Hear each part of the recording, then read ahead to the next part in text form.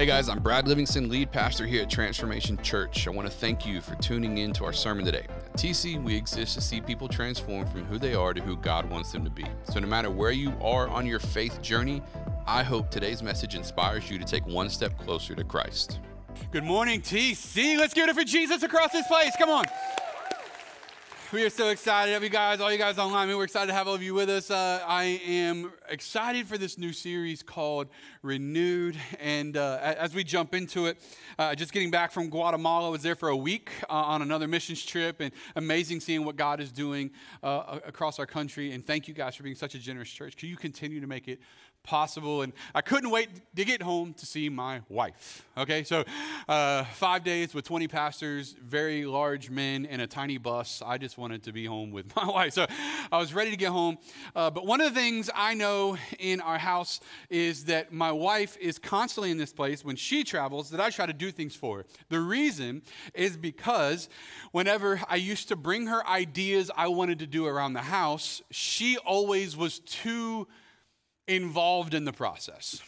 All right, so I'd be like, I've been thinking about doing this in the house, and what if we did this in the kitchen, and we did this, and she's like, I don't know, and I'm like, stop, okay, you're crapping my ideas, okay, so she eventually she was like, can you Photoshop what you're looking like, create it for me so I can see it, and then I'll know if I would like it. And in my mind, I'm like, I know you would like it, girl, I'm doing it. But she wanted to see the picture first. So I realized when she goes out of town, what I'll do, I'll just do it. And when she gets home, she'll love it, right? And so the last couple times she went out of town, I've redone something in the house while she was gone, right? And she walks in and she sees it. And she goes,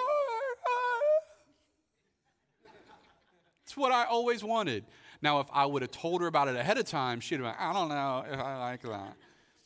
But because I did it when she was gone, she came home, she loved it. So the last time she went out of town, I redid the kitchen area, I redid the living room, we painted different walls, put up this thing, new entryway table, mirror, the frilly crap, all right, everything. It was great. It's fantastic. She loved it, all right? She loved it so much, she keeps messing it up. So all that to say is, so we've redone a number of things. So the problem with that is that she tends to take the things that I've done and then she tends to change them into the way she wants it. Not my favorite. Okay? So here recently I came home. So one of the things I did last time, I put new shelves in the kitchen and I put all like the Target knick-knacky crap on the shelves. Okay, peace, love, joy. You know what I'm saying? Like the coffee mugs are initials and the more frilly things. And I was like, she's going to love it. And she did, until she realized these shelves conveniently hold my Starbucks cups. I came home the other day, and she had taken all of the stuff that I had put up, and she had put all her Starbucks cups on the shelves. For the record, I hate those Starbucks cups. I think they're ridiculous, and she tends to keep finding more of them. They keep introducing limited editions. So anyways, so now their shelves are full of Starbucks cups. And so what I've realized, though, is oftentimes because she can't see my idea, she doesn't know if she likes it. And I'm like, you got to trust me. I know you can't see it. You just got to trust me, right? Because I promise it'll be great. And we end up in the war of the wills at our house. What I will versus what she wills. Y'all know what I'm talking about? Married folks, where y'all at? What I will versus what they will. Come on, how many guys know they don't always agree with one another? Sometimes you're on one end, the other person is on the other end, and you're trying to figure out where the middle ground is. It's usually wherever she's at on our marriage. But I know for us, there's a war of the wills. For example, I will eat good food often in our home. She says, we will save money. That doesn't always coexist. So I say, all right, we will save money. She says, but I will get Starbucks every day. I'm like, that's not. All right, so I say, all right, I will buy new shoes. She says, we will stop buying shoes because we have enough. And I say, all right, then we will start saving money and not go to Target anymore. She says, I will go this Saturday. Okay, so All that to say, there's a war of the wills, and I don't think we see this any more prevalent than in our relationship with God. How many of you guys know God has a I will, and if we were honest, we have a we will. God says, I will do these things, and all of us, if we're honest, if you're anything like me, you're going, God, I will too, as long as, and I create some contingencies. Has anybody else created contingencies for the Lord? Look at your neighbor and say, he's talking to me, okay? Right? We've all created, God, I will do, God, I'm aligning with your will. I want to do what you have as long as, help me out, where are we at, right? As long as you do it this way, as long as this income stream, this job, as long as like my spouse looks this way, acts this way, talks this way, and then you get a spouse and they don't do any of those things, right? So, as long as it includes this car or this house or this income, God, I want to align with your will as long as your will aligns with mine. And it just doesn't. Sometimes it does, but more often than not, what you realize, actually I would say what you always realize, is that God's will always wins. Matter of fact, there are some absolutes I want to give to you, and that's the first one. You ready? God's will always wins. Some of the absolute truths is that God will accomplish what he desires. His will always wins regardless of how uncomfortable it is for us. Right? How many of us have found ourselves when it comes to what God wants for us, like the toddler in the cereal aisle of our lives, right? Like, no, you can't have that. And we kick and we scream and we twirl on the ground and we we throw a fit. God, why? Like the little kid, right? That couldn't have a Cinnamon Toast Crunch. That is the best cereal, for the record. I don't know why debates keep showing up over this, but the Lord has spoken and we need to be obedient. God's will always wins. The second thing is that God's will is always better, even when it doesn't feel like it. God's will is always better, even when it doesn't feel like it. How many of us would agree that in the middle of the process of God accomplishing his will, we can be very frustrated? How many of us will acknowledge within our own lives there's been moments where God was executing his will and we're sitting back going, God, I don't know about this one. But his will is always better even when it doesn't feel like it. The next one, your will is only accomplished when it's the same as God's will. So can I help you? If you want to see God do amazing things and you're trying to surrender to the Lord, your will is only accomplished when it's aligned and it's the same as God's will. And so the easiest way to make sure that God is moving you in the right direction is to make sure you're moving in the right direction as God. So your will is only accomplished when it's the same as God's will. And then lastly, in absolute truth, your peace about God's will is only truly found in surrender. And I feel like for many of us, going back to the toddler in the cereal aisle thing, I feel like many of us, that's how we look sometimes in our relationship with the Lord, right? And so God's like, we're going to do this. And we're like, no, I want this. And God's like, nah, you're getting the Raisin Bran of life. Right? You're getting just shredded wheat, not frosted shredded wheat. Some of you like that. We're praying for you in Jesus' name. All right, so we're saying, God, why? Why am I going through this? I can't believe. Why would you do this? We're laid out on the floor, right? And how many of you, maybe you have kids, maybe you've done this with your kids. Have you ever looked at them and been like, are you done? Come on, help me out. Come on, so you parents know what I'm talking about. You let them for a minute. You're like they have their tantrum, right? You know you're not going to freak out in the beginning of their freak out, right? You just let them kind of do their thing for a minute. You walk over. Are you done? Yep. Yeah. Come on, anybody ever want to do that to a kid that wasn't yours? Yeah. You know what I'm talking about. You've been in Applebee's before. But that kid's freaking out. Are you done? Are you done?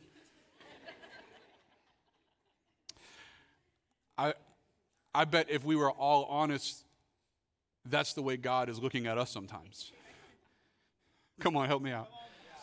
About your job, about your marriage, about whatever it is that God is saying, we're going to do this, and you're going, why? I can't can't believe it. This is so unfair. God's like, are you done? Because my way is better. And I know you can't see it right now, and it doesn't feel that way, but my way is better. And I know you feel like you're losing, but if you go with me, you're winning. Because my way is better. And I promise, when you get to the end, it'll make sense. But no one gets to know the whole book in the middle of a chapter. And for many of us, we're trying to figure out God's will, but we're just in the beginning. And I promise you, here's the reality. Your peace about God's will is only truly found in your surrender. So surrender is key, but what does that look like? So Romans 12, 1 and 2 is our verse for the series, right? And so we're going to unpack this every week. Romans 12, 1 and 2, Paul is writing, and he says this, right? He says, therefore, I urge you, brothers and sisters, in view of God's mercy, to offer your bodies as a living sacrifice, holy and pleasing to God. This is your true and proper worship. Then he says, do not conform to the pattern of this world, but be transformed by the renewing of your mind. Then, say then, which means what's about to happen is all contingent on what God just said before. Are you ready? He says, then you will be able to test and approve what God's will is. His good, pleasing, and perfect will. So here's the reality. Right? If you want to be able to test and approve what God's will is, if you want to see what God's will is, if you want to be able to move with what God's will is, because how many guys know God is moving His will? He's executing on His will. It's just whether or not you're going to fight it or go with it when He does. And if you want to be able to move with God's will, here's what you have to do. Are you ready? According to Romans 12, you have to offer yourself as a living sacrifice, which means you lay you down and you're picking God up. And as long as you're living for you, it'll always feel like a war. But if you're living for God, it'll feel like it's His will. So you have to offer yourself as a living sacrifice, and then you have to conform to the way God thinks. The renewing of your mind has to take on a new shape. You have to start thinking like God. So the only true way to do this, though, is to surrender your life to God. I know for many of you, you surrendered your eternity to God. You just don't know if you surrendered your life to Him yet. And what we have to do is we have to surrender. Listen, we're not just surrendering where we end up after we die. We're surrendering our lives until we die to God. Now, Dream Team, I need you to help me out some today because I came in ready to just bring a word. Can we do that today? All right. So Ephesians 4, 17 through 24, he says this. Paul says it again. He's talking to the church in Ephesus. He says, so I tell you this, and insist on it in the Lord, that you must no longer live as the Gentiles do in the futility of their thinking. They are darkened in their understanding and separated from the life of God because of the ignorance that is in them due to the hardening of their hearts. Which means that internally they've been hardened towards the Lord, right? Having lost all sensitivity, they have given over to the sensuality as they indulge in every kind of impurity, and they are full of greed. What does greed want? It wants what I want more than what other people want. What is greed? Greed is what I want more than what God wants. So, what does he say? That, however, is not, say not. That is not the way of life you learned when you heard about Christ and were taught in Him, according to the truth that is in Jesus.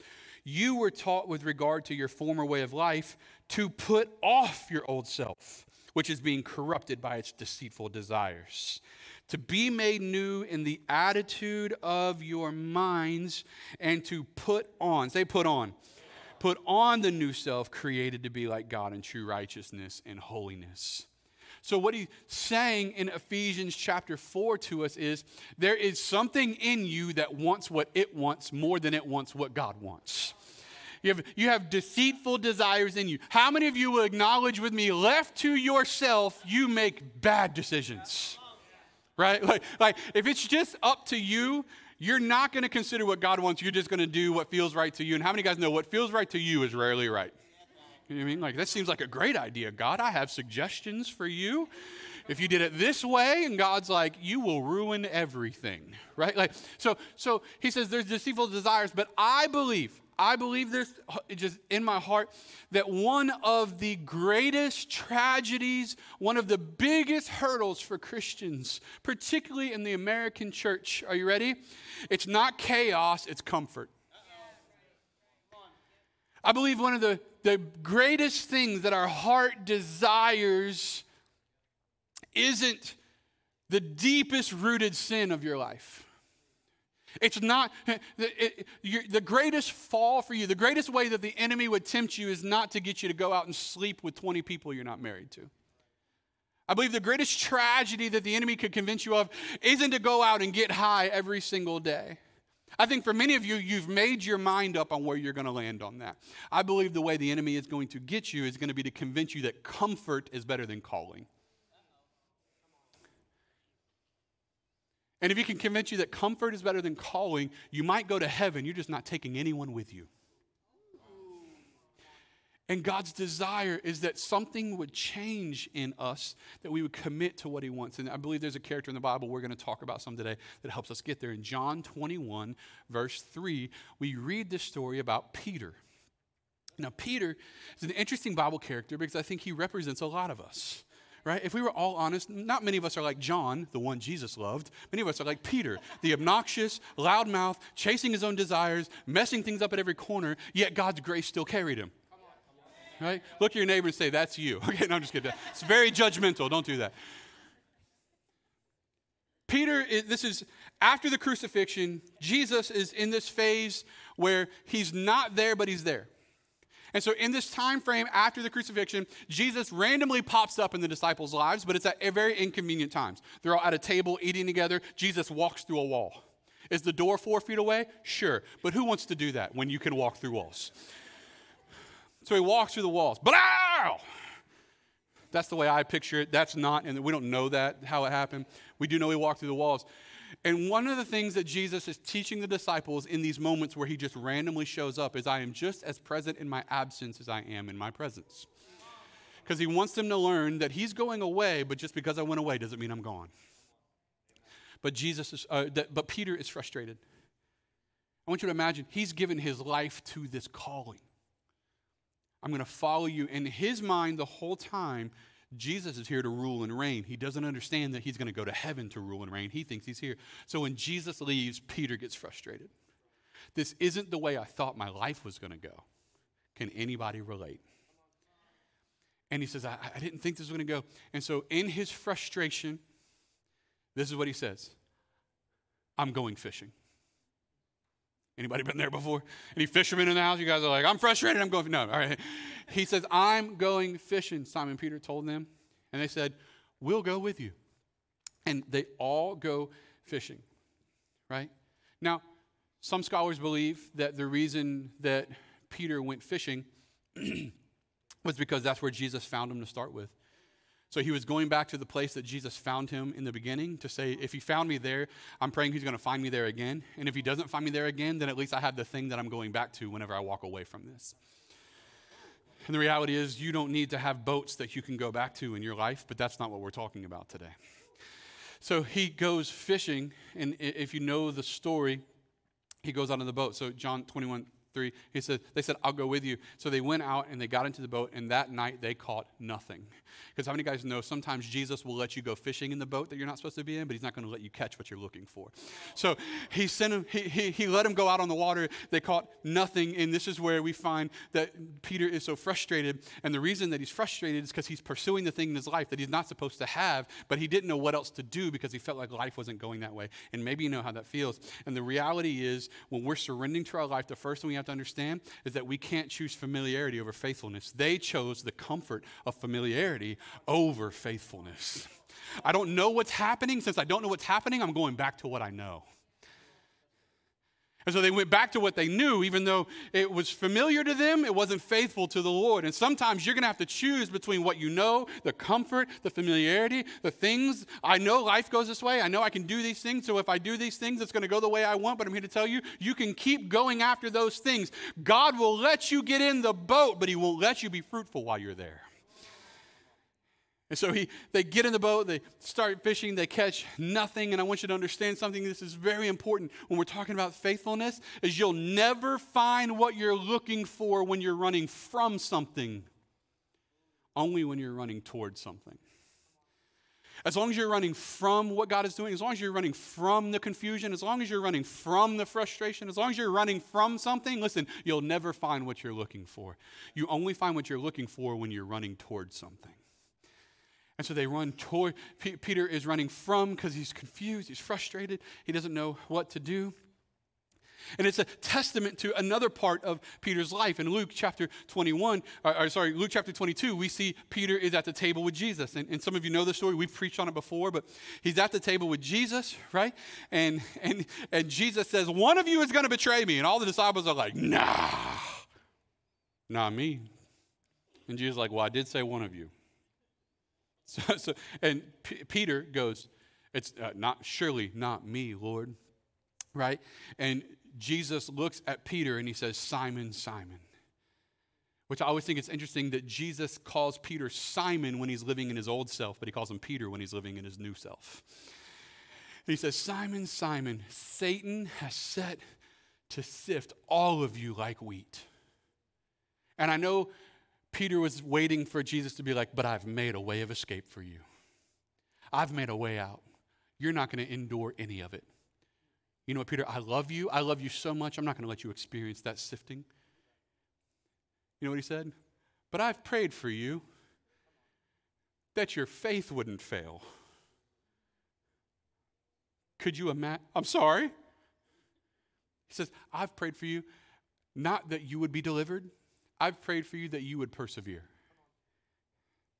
Friends, though the enemy has a plan in place to shake up your life, God's not looking for deliverance, he's looking for perseverance. He's looking for faithfulness in our lives to keep saying yes to him regardless of what comes at us. He said, and then he says this, are you ready? And when you've turned back, say turn back, which means he knew Peter was going to turn away. And he said, so when you turn back, because you will, strengthen your brothers. Don't keep running away. When you turn back, strengthen your brothers, right? But here's what we know about Peter, and my encouragement to you today. There's always a cost for going backward in your calling. There's always a cost for going backward in your calling. Can I just speak from my heart for just a moment?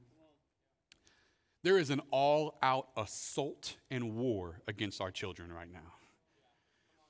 The world is in an absolute attempt to indoctrinate and destroy the image, identity, the godly pursuit after them, the ACLU, the school system, everything that exists in that world is in an all-out war to destroy our children.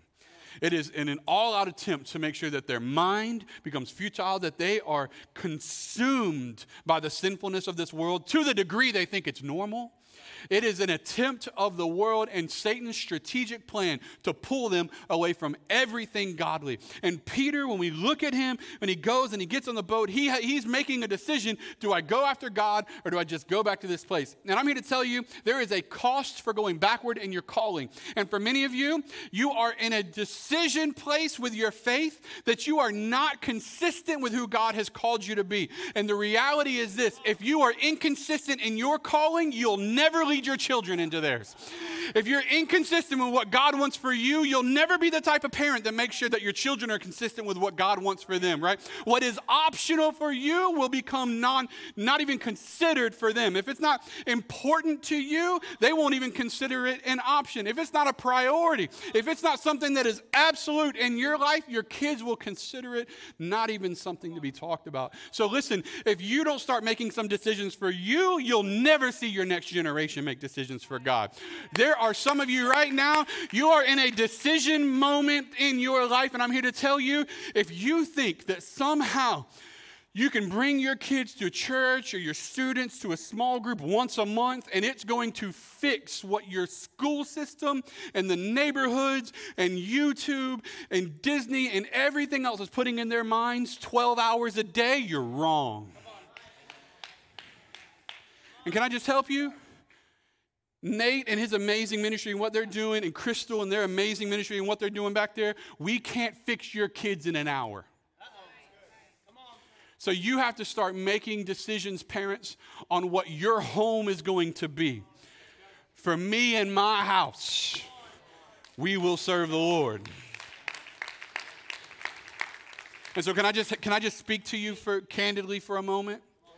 Some of you, you're going to make decisions over the next 12 months that is going to set the trajectory for what your kids are going to do with God for the rest of their life.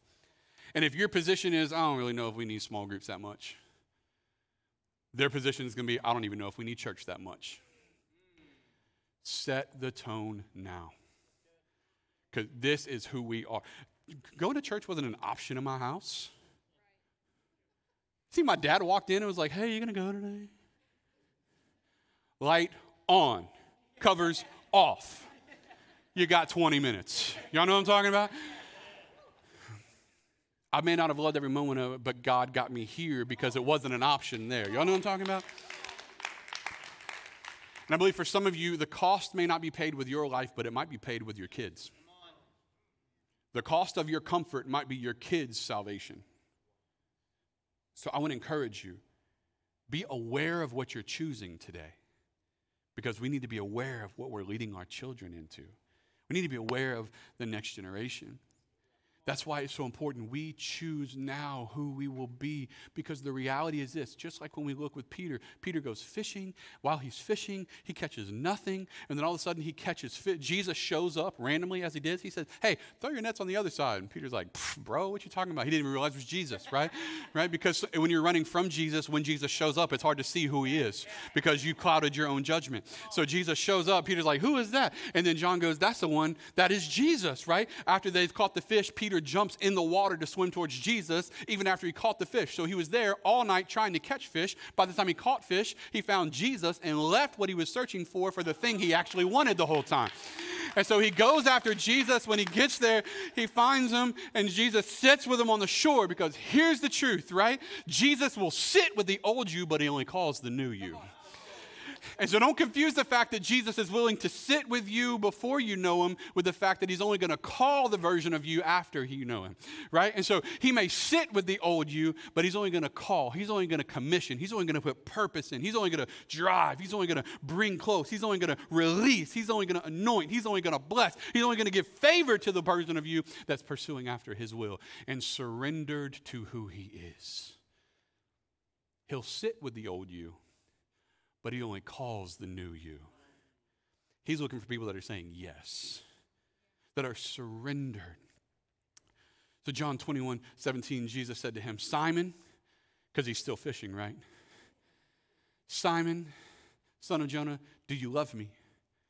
Peter was hurt because he asked him the third time, do you love me? And he said, Lord, you know all things. He says, you know I love you. He says, feed my sheep.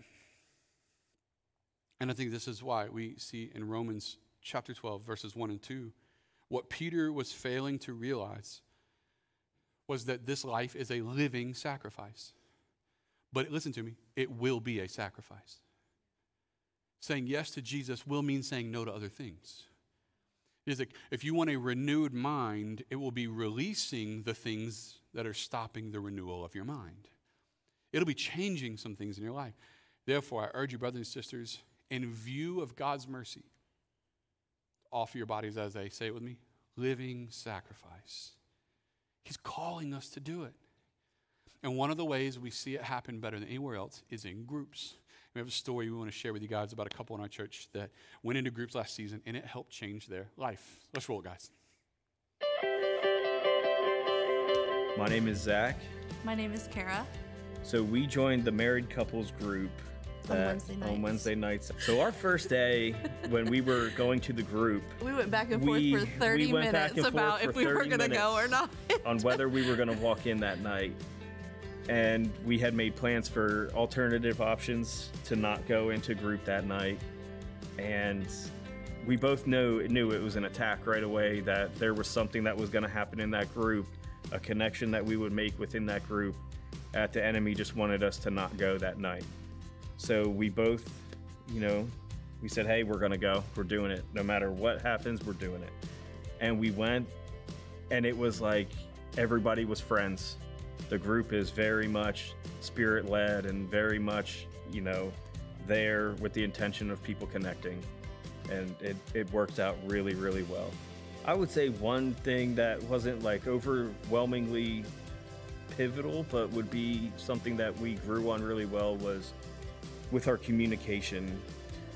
We had the daily diversion, and you withdrew weekly, and then you're abandoned annually, to where it allowed us to set aside specific time for one another, where we focused on things that weren't centering each other and bringing God into it. It was more of, we now had tools that gave us stepping stones to move forward in our communication that actually strengthened our marriage simply through talking for 10 to 20 minutes a day. Simply just sitting down and being like, hey, what's going on in your life today? How was your day? Don't just tell me the light things, tell me the heavy things. Let's go into the deep end of the pool with everything, and let's figure it out and deal with, the struggle. Being more intentional in our conversations, in our communication. I would say a rewarding thing for me personally from the group, not marital wise, just forming a friendship. Rick and I have met a couple times, and we text back and forth quite often on, different things. If I'm struggling with something like, hey, what guidance could you give me? Or if I just need someone to talk to, he's just been there. We've met for coffee a couple times, and it's just having that person that I can talk to, that I don't have to battle something on my own, that I have somebody that's going into it with me, that is like, hey, if you're going through it, I'm going through it with you. I've met a couple ladies from the group, and just being in the presence of them it's totally different than any other group literally I've been in. And there's no judgment there, and I know it's a safe space. I know I can go to them anytime and just lay it all out. For someone who's joining a TC group, my advice would be just to do it. Don't let the fear of judgment be there.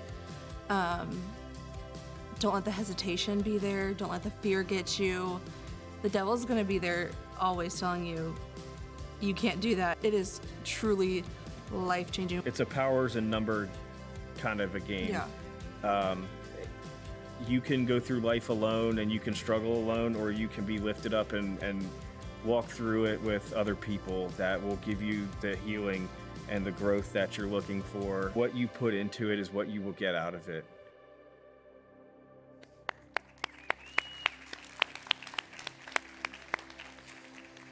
Amazing story, and thank you, Zach, for that.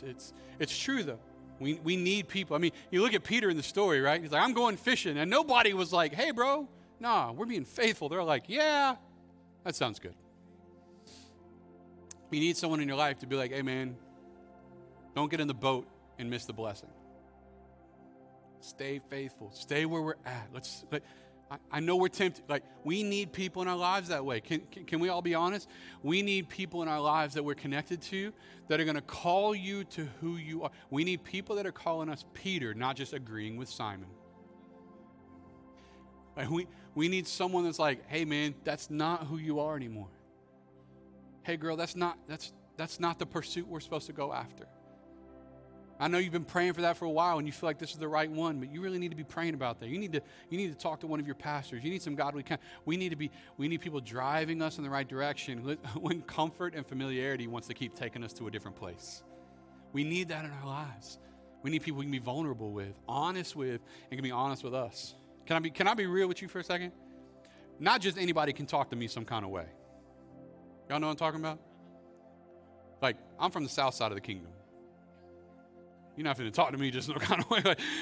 But seriously, you have to earn the right to come into my life and to speak to me in a way to call me to accountability.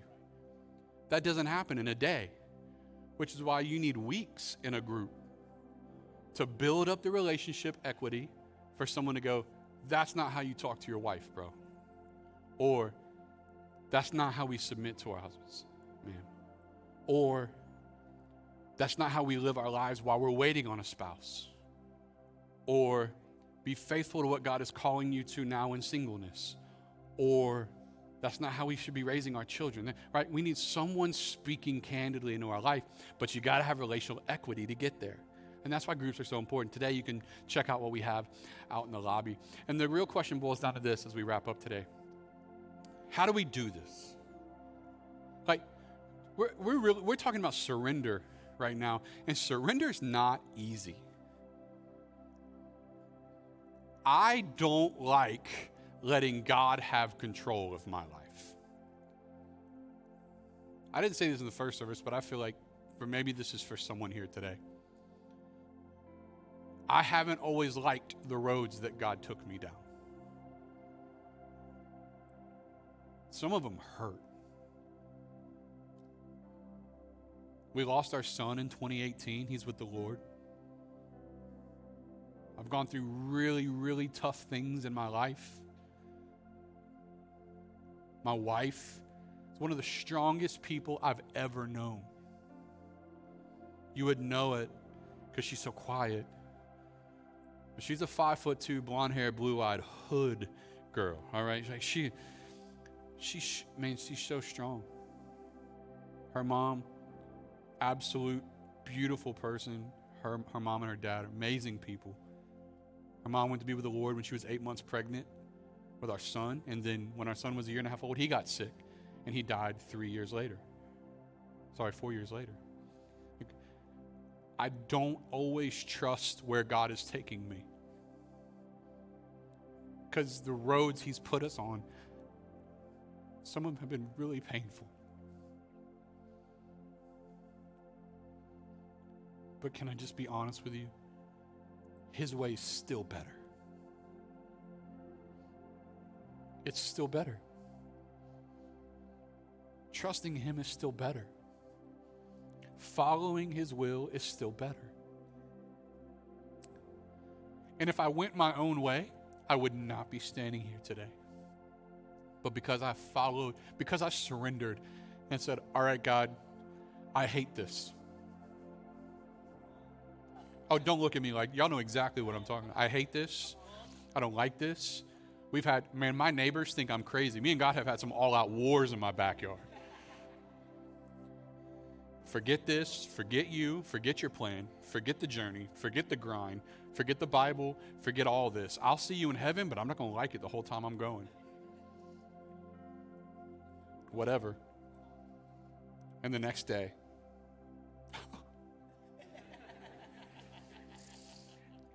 because he's gracious not to walk away from me when I act like myself. He's gracious not to walk away from Simon. He still sits with me. And he just brings me back to being Peter again.